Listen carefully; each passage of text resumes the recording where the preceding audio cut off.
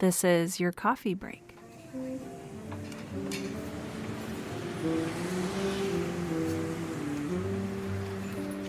Hey friends, I'm back again this week, and I have with me a person who is laughing on the other side, and so of course I'm a sympathy laugher, so I'm laughing too. His name is Mark Millien, and he is the host of the Hidden Scribes podcast. Mark, welcome to the show. Thank you, but you're not going to put that laughing just off on me. See, what happened, dear listeners, was that Sarah, as she was counting in our intro, her head bobbed ever so sprightly to the music in her head for the intro, and that's just hilarious. So she was the cause of my laughing. So she might have been simply laughing with me, but I was laughing at her and getting tongue-tied in the process. So I love it, and I love that you picked that up. I think I do that every time, and like no one else maybe has ever noticed that I do that. It was like the most bundle of cute thing I've had in my morning thus far. Well, thank you. I'm so excited to have you here on the show. We've spoken before, and that was on the subject of Hidden Scribes, which is your podcast, which I would love to hear a little bit about for listeners who maybe aren't familiar with it. Sure. So The Hidden Scribes is a podcast where I talk to writers who have not been published or have not gained representation as of yet. And I take a sample of their work. It could be something that they finished or something that they're currently working on, and just something that they're proud of. And I add sound effects and music to it, basically turning it into like a micro audiobook. And then after the selection plays, I talk to the author about their background, maybe have them flesh out a little bit more of their story, talk to them where they'd like to see their writing go and where they'd like to see their writing take them, their aspirations, as it were. And yeah, that's the podcast. And then alongside of it, every few writer-submitted episodes, I offer up a chapter of a screenplay that I wrote that I adapted into a podcast that is, I guess it's science fiction-y or contemporary fiction with a science fiction bent. And so I offer the platform for both, for the writer-submitted works and then for my own narrative fiction podcast for the first 3 chapters. So that's what it's like. Sarah did us the honor of being one of the writer-submitted episodes. She allowed me, because she technically doesn't qualify, because she is so very published in so many different ways. But because the Girl in Space podcast was her first fiction work that she had kind of put out there, we felt like, oh, well, that could make a good space to have her on the show. And she was generous enough and kind enough to allow us to have her. And she let me take her baby, the first episode of the Girl in Space podcast, and remix it from an audio and sound effects perspective. And so we have that episode up on the feed, and it turned out pretty well. And she was a really great guest, giving a lot of practical resources about writing and the treasure of it all. It was an honor to be featured on your show. For those of you who haven't heard it, go out there, listen to it. You'll hear both of our beautiful dulcet tones in the feed. But I love what you're doing. I love representing writers who are maybe not currently being represented. What inspired you to just like kind of take charge and create this podcast? Well, they are my people. like Moses. These are my people. I am also someone who falls into that category, who has been really close to publishing deals in the past. And I've published things like e-magazine articles and things like that online, but none of my like own original fictional work. And so I have a very close connection to that struggle and to what that looks like.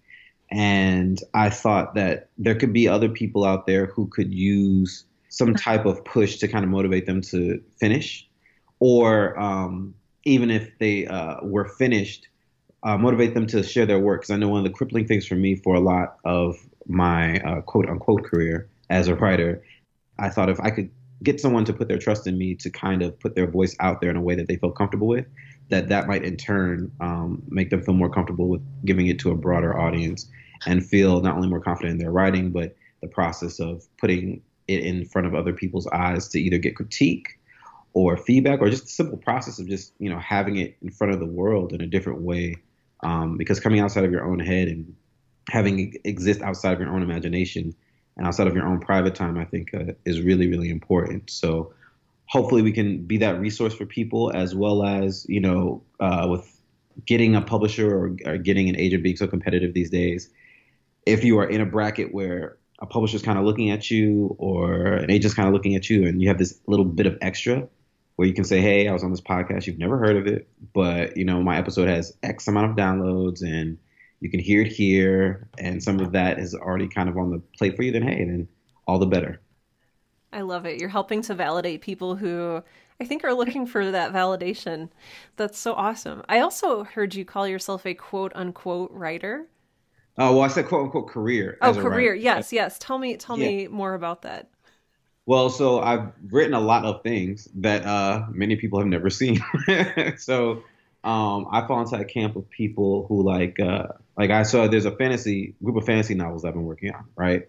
So the first one has been pretty much done for quite some time. The second one is about 80% done. But I've never shared them with anyone because I'm still caught up in the dreaded world building. So like the first one continues to go through edits and the second one continues to go through like what feel like never ending edits and so forth and so on. So if I were to take a percentage of the amount of my time in my life that I've devoted to writing or how many pages I have underneath my belt, I'm a writer. I write a lot.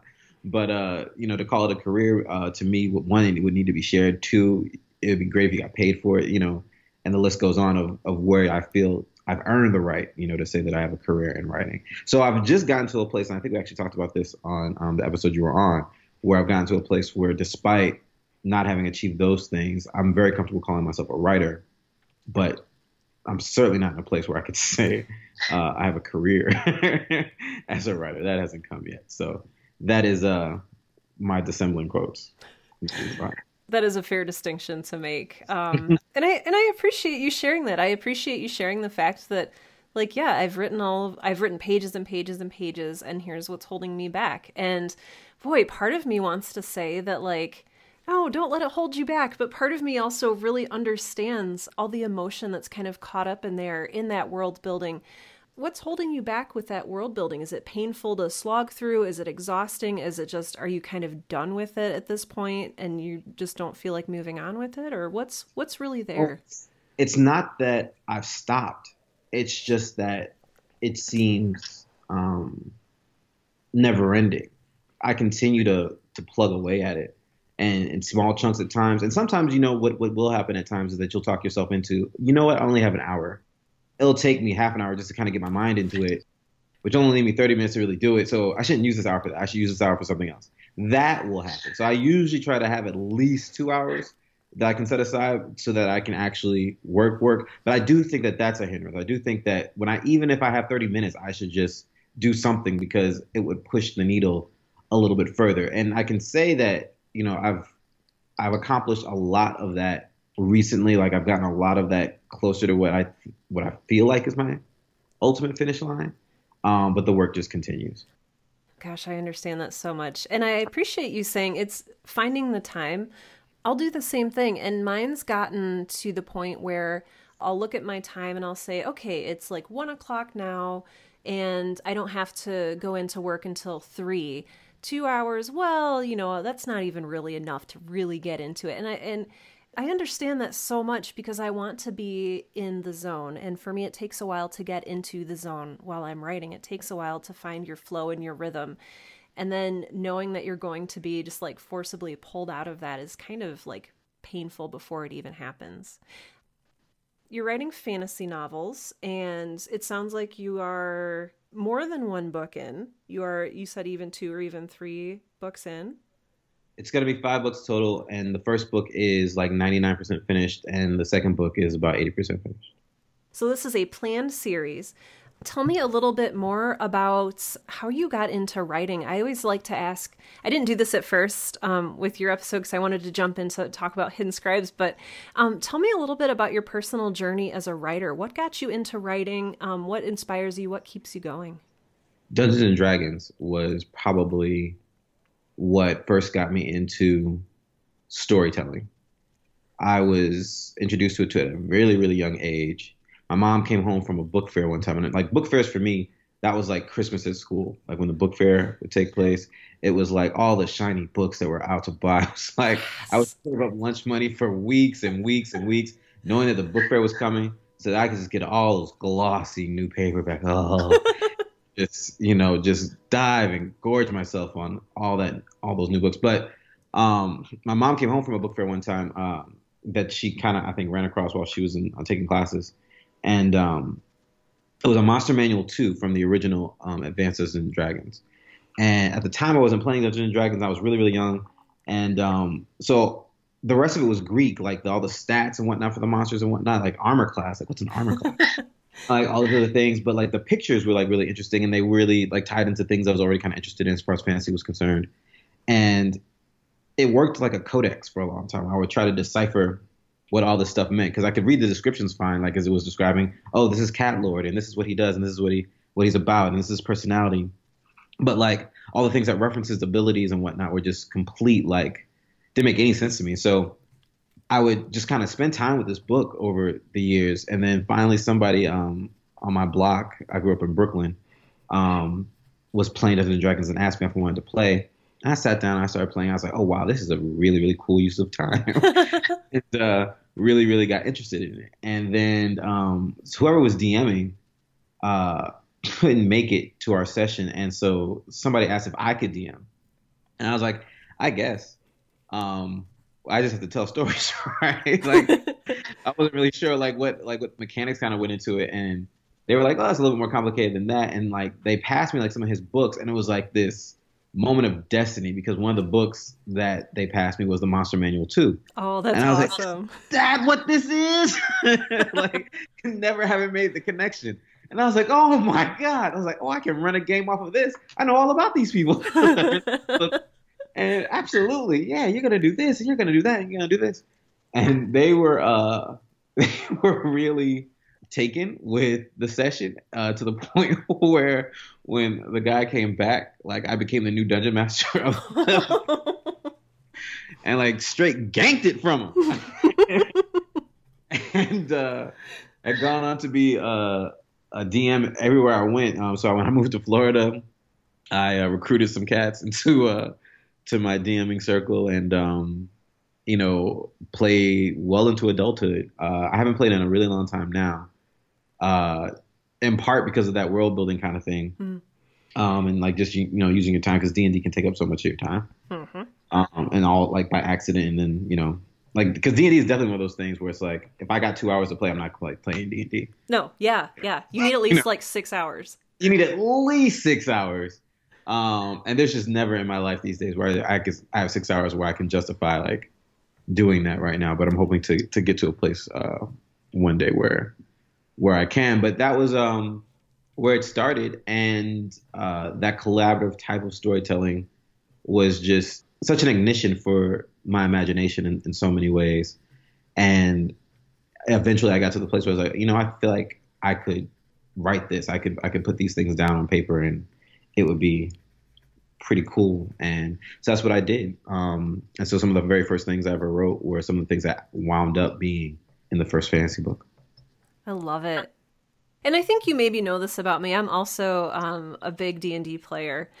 I saw polyhedrals the other day on a post.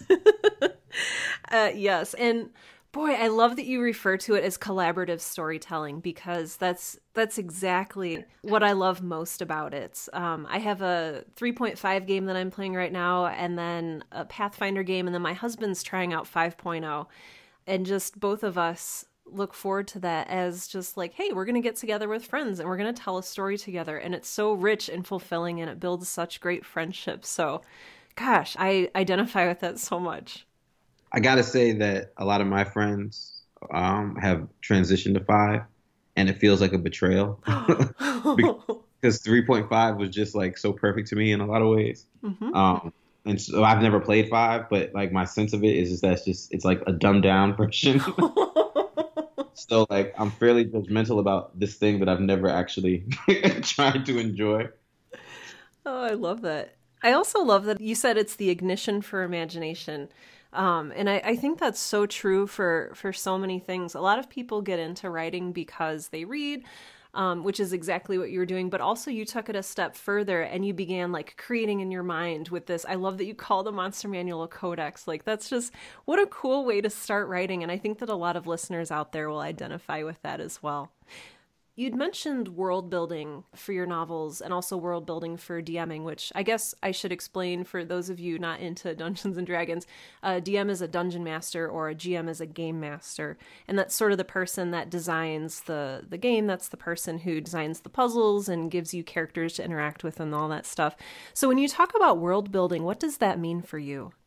So, for instance, my world has a very particular aesthetic, like kind of like, my world is like the Wakanda of D&D, right? And so there are people of color that are prominently rolled, but also in the same way that Black Panther took a very real issue that faces people of color every day and made it the core of their narrative structure.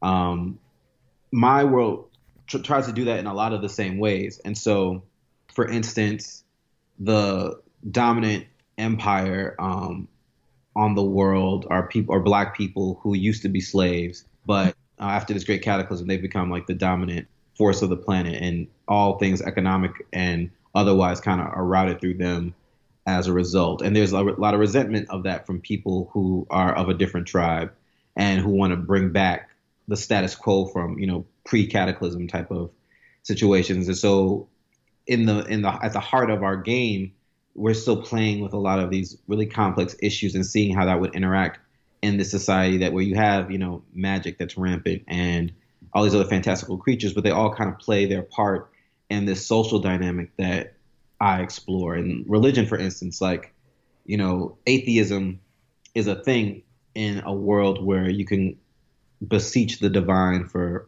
power. And, so there are characters who explain it away as saying, oh, well, magic is a force that can be tapped into. And what you think you're referring to is God, but it's not God. It's just this fount of magical energy. And it kind of deals with this whole idea of, what is your faith based on? So that even in a world where God is, quote unquote, right in front of your face because, he bestows these powers on you and whatnot, how could someone then question his authenticity? And the idea being that, well, sentient creatures capable of accessing that would probably also deal with that particular question in all kinds of interesting ways that you just can't take for granted or just assume that, if you have this kind of power that's derived from here and this kind of power that's derived from there, that they're just going to say, oh, well, no, that clearly that's evidence of God, where, that might not necessarily be the case. And so world building for me is extrapolating all of these things that we deal with in the real world, putting it in a fantasy scape and allowing all that fantasy to have its room to breathe, but also juxtaposed against some real world decisions and real world complexities, because it's made the storytelling that much richer. So when you're, fighting this hobgoblin, it's not just about that. It's about the stakes that are at play because of the circumstances under which you might be fighting that hobgoblin, and what's a consequence of that, and what's going to happen to people when they hear about this, and so forth and so on, because all of those things are embedded into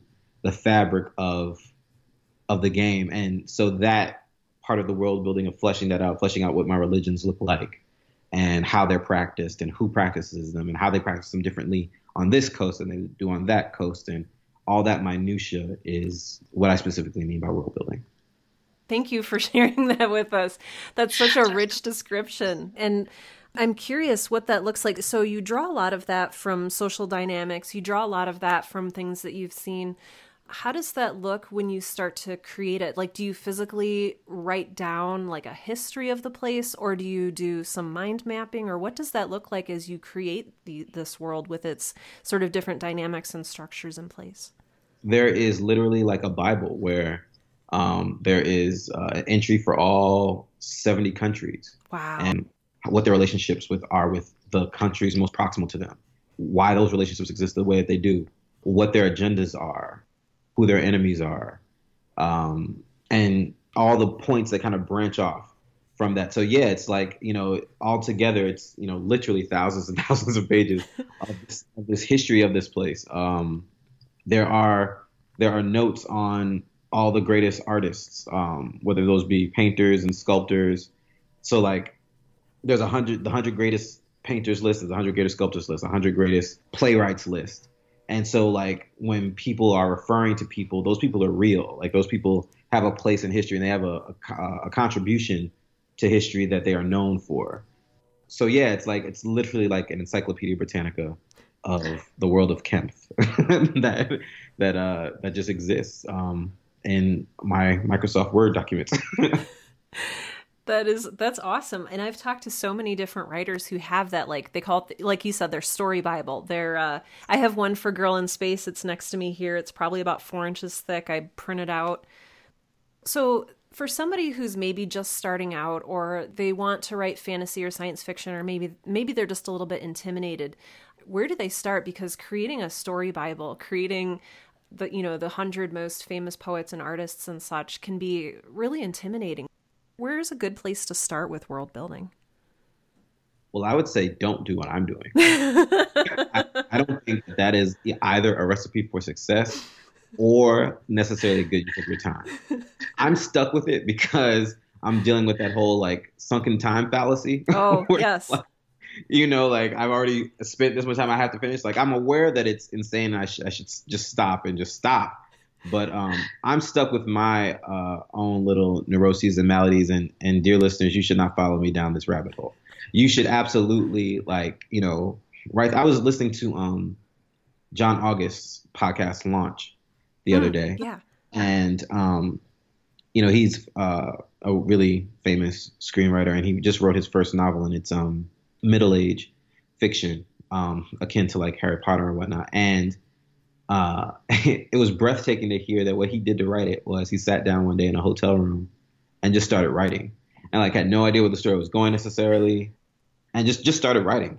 And then 6 chapters in, he submitted it to a publisher. Was like, hey, well, you guys think maybe there's something here that you'd like to maybe think about? And the publisher, based in part because of who he was and what kind of cachet he already brings to it, was like, sure, yeah, we'll do this. And like, that's actually the healthiest and best way to go about it.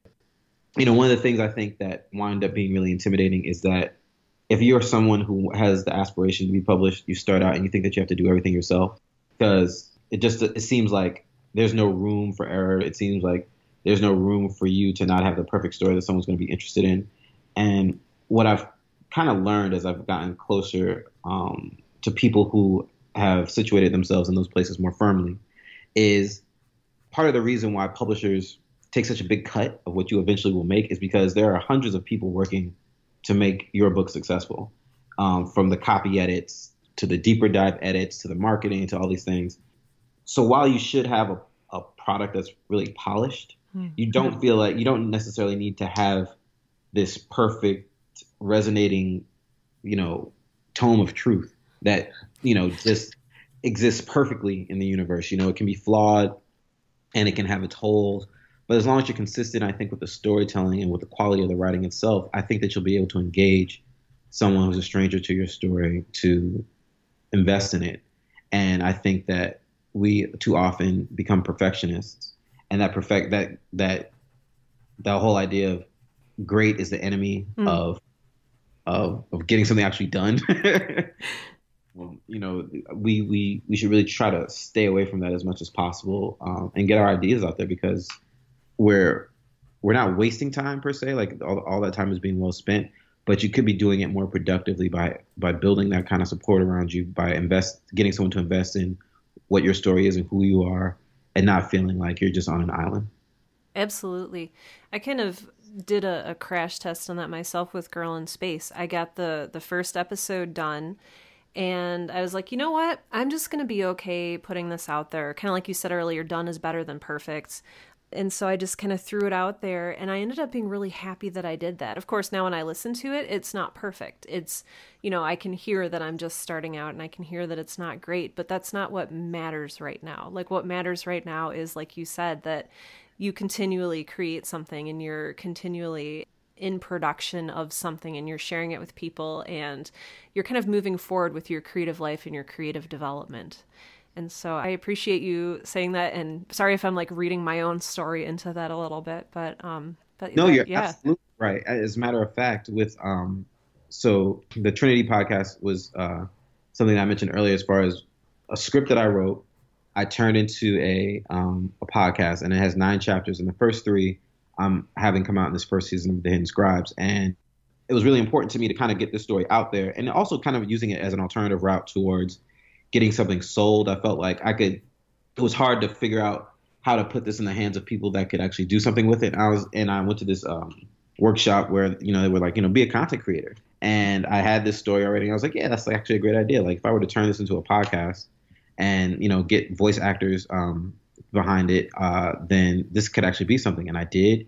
I got a phenomenal cast and I put it all together and I'll listen to it and I will cringe at the ways in which it's flawed and cringe at like, damn it, man, like this doesn't sound good. And like, this wouldn't sound this way on Sarah's pod, for instance, or like, blah, blah, blah. And like feel really, reduced by that. And then I'll take a step back and I'll, stop worrying about like all the places where it's failed. And I'll think about what this is, man. Like you got this many talented people in large part because they felt really good about what you wrote to sign on to this and to say, yeah, no, I want to be a part of this. And when I listen to it, I'm actually really proud of what I put out there despite its flaws. But I know that that there's a part of me that just would have worked on the flaws and tried to fix those things or decided to scrap it and not put it out there because I didn't want that to represent me. But to your point, at the end of the day, I have to ask that I be represented more by the story and like, the direction that I provided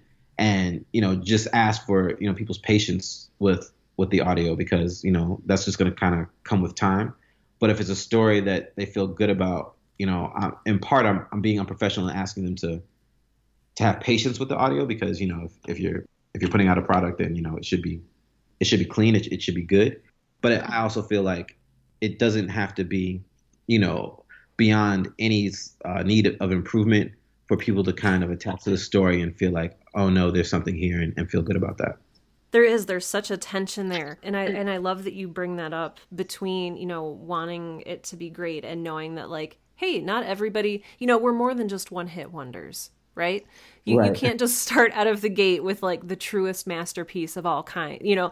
That's not what we're going for. We're creators. And I love that. We're creators and this is us creating things and creation is messy and creation is organic and it's not something that it's just going to come right out of the gate being this like, it's not the old man in the sea or, whatever you hold up as right. your paragon of literature. Like, no, it's going to have flaws and it's going to be messy. And one of the coolest things to see is if you read a lot of a certain author, you can see them progress. You can watch them in their work become better and better and better. And you just have to be okay with sort of exposing your own process through that. Very, very well said. And it can be tough. But I think you said it best earlier, just putting it out there, you can still feel some of those recriminations about what wasn't done. But I think overall, once you have your work out there, I think you'll feel better for it. And so going back to your original question, like, the whole aspect of getting started and being intimidated, I would say the liberation of actually going public with your work is worth any second guessing that you might afflict yourself with later. I'm taking a moment to write that down, the liberation of going public. Like, I know you can't see me because I turned the video off, but I've just been over here like nodding like, oh my gosh, that's so true. That is so true. You're sort of releasing yourself from that prison of perfectionism and you're allowing yourself just to be okay with the creator that you are. And you're giving yourself a little bit of grace and saying like, I made this and I'm going to share it and I'm going to get better as I go. But for now I'm sharing this. And I love that. If people are interested in listening to Hidden Scribes or checking out any of your other work, what do they do? Where do they go? How can they find you? So the Hidden Scribes is available on Google Play and Stitcher and iTunes podcasts. And as a result of it being in those places, it's my understanding that you can find them pretty much anywhere you listen to podcasts. But yeah, so you can find it in all those places. And the Storyform podcast of Trinity will actually be a separate podcast come next season where I'm going to drop all 9 episodes all at one time. So the first 3 are on the Hidden Scribes feed right now. And then after these 3 are kind of out there and people hopefully are enjoying it and talking about it, I'm going to just drop the complete set of 9 episodes, including the first 3, all on a separate feed that and make that bingeable for people. And that'll be happening in the fall. Those are the places right now where I would say, and just kind of keep your ear out on the Hidden Scribes podcast for updates about where you can find more. Wonderful. And I'll make sure to have links to the Hidden Scribes podcast and your other properties in the show notes for today's episode. I'm also super excited about Trinity coming out as its own podcast. Holy cow. When that comes out, I want to just like boost the signal for that like crazy. So that's super exciting to know. I'd appreciate that. You are absolutely an inspiration in that regard. When I listened to Girl in Space, I was really floored by it. And you have 2 podcasts, and I was thinking at the time, I wasn't sure which route to go about should I just make it separate or should I combine them? And I felt like it'd be a good way to get eyes on both by combining them, but having Girl in Space and Right Now separate absolutely was like one of the things I thought about and deliberating about. Once that was done, the first season was done, how should I move forward? Should I continue with the current format or should I adapt it to something different? So thank you for being an inspiration to me in all things creative. Oh gosh. Mark, you're wonderful. Thank you so much for your kind words. Also, dear listeners, Sarah's in the middle of a whiteout at home. So she's doing this like underneath blizzard conditions.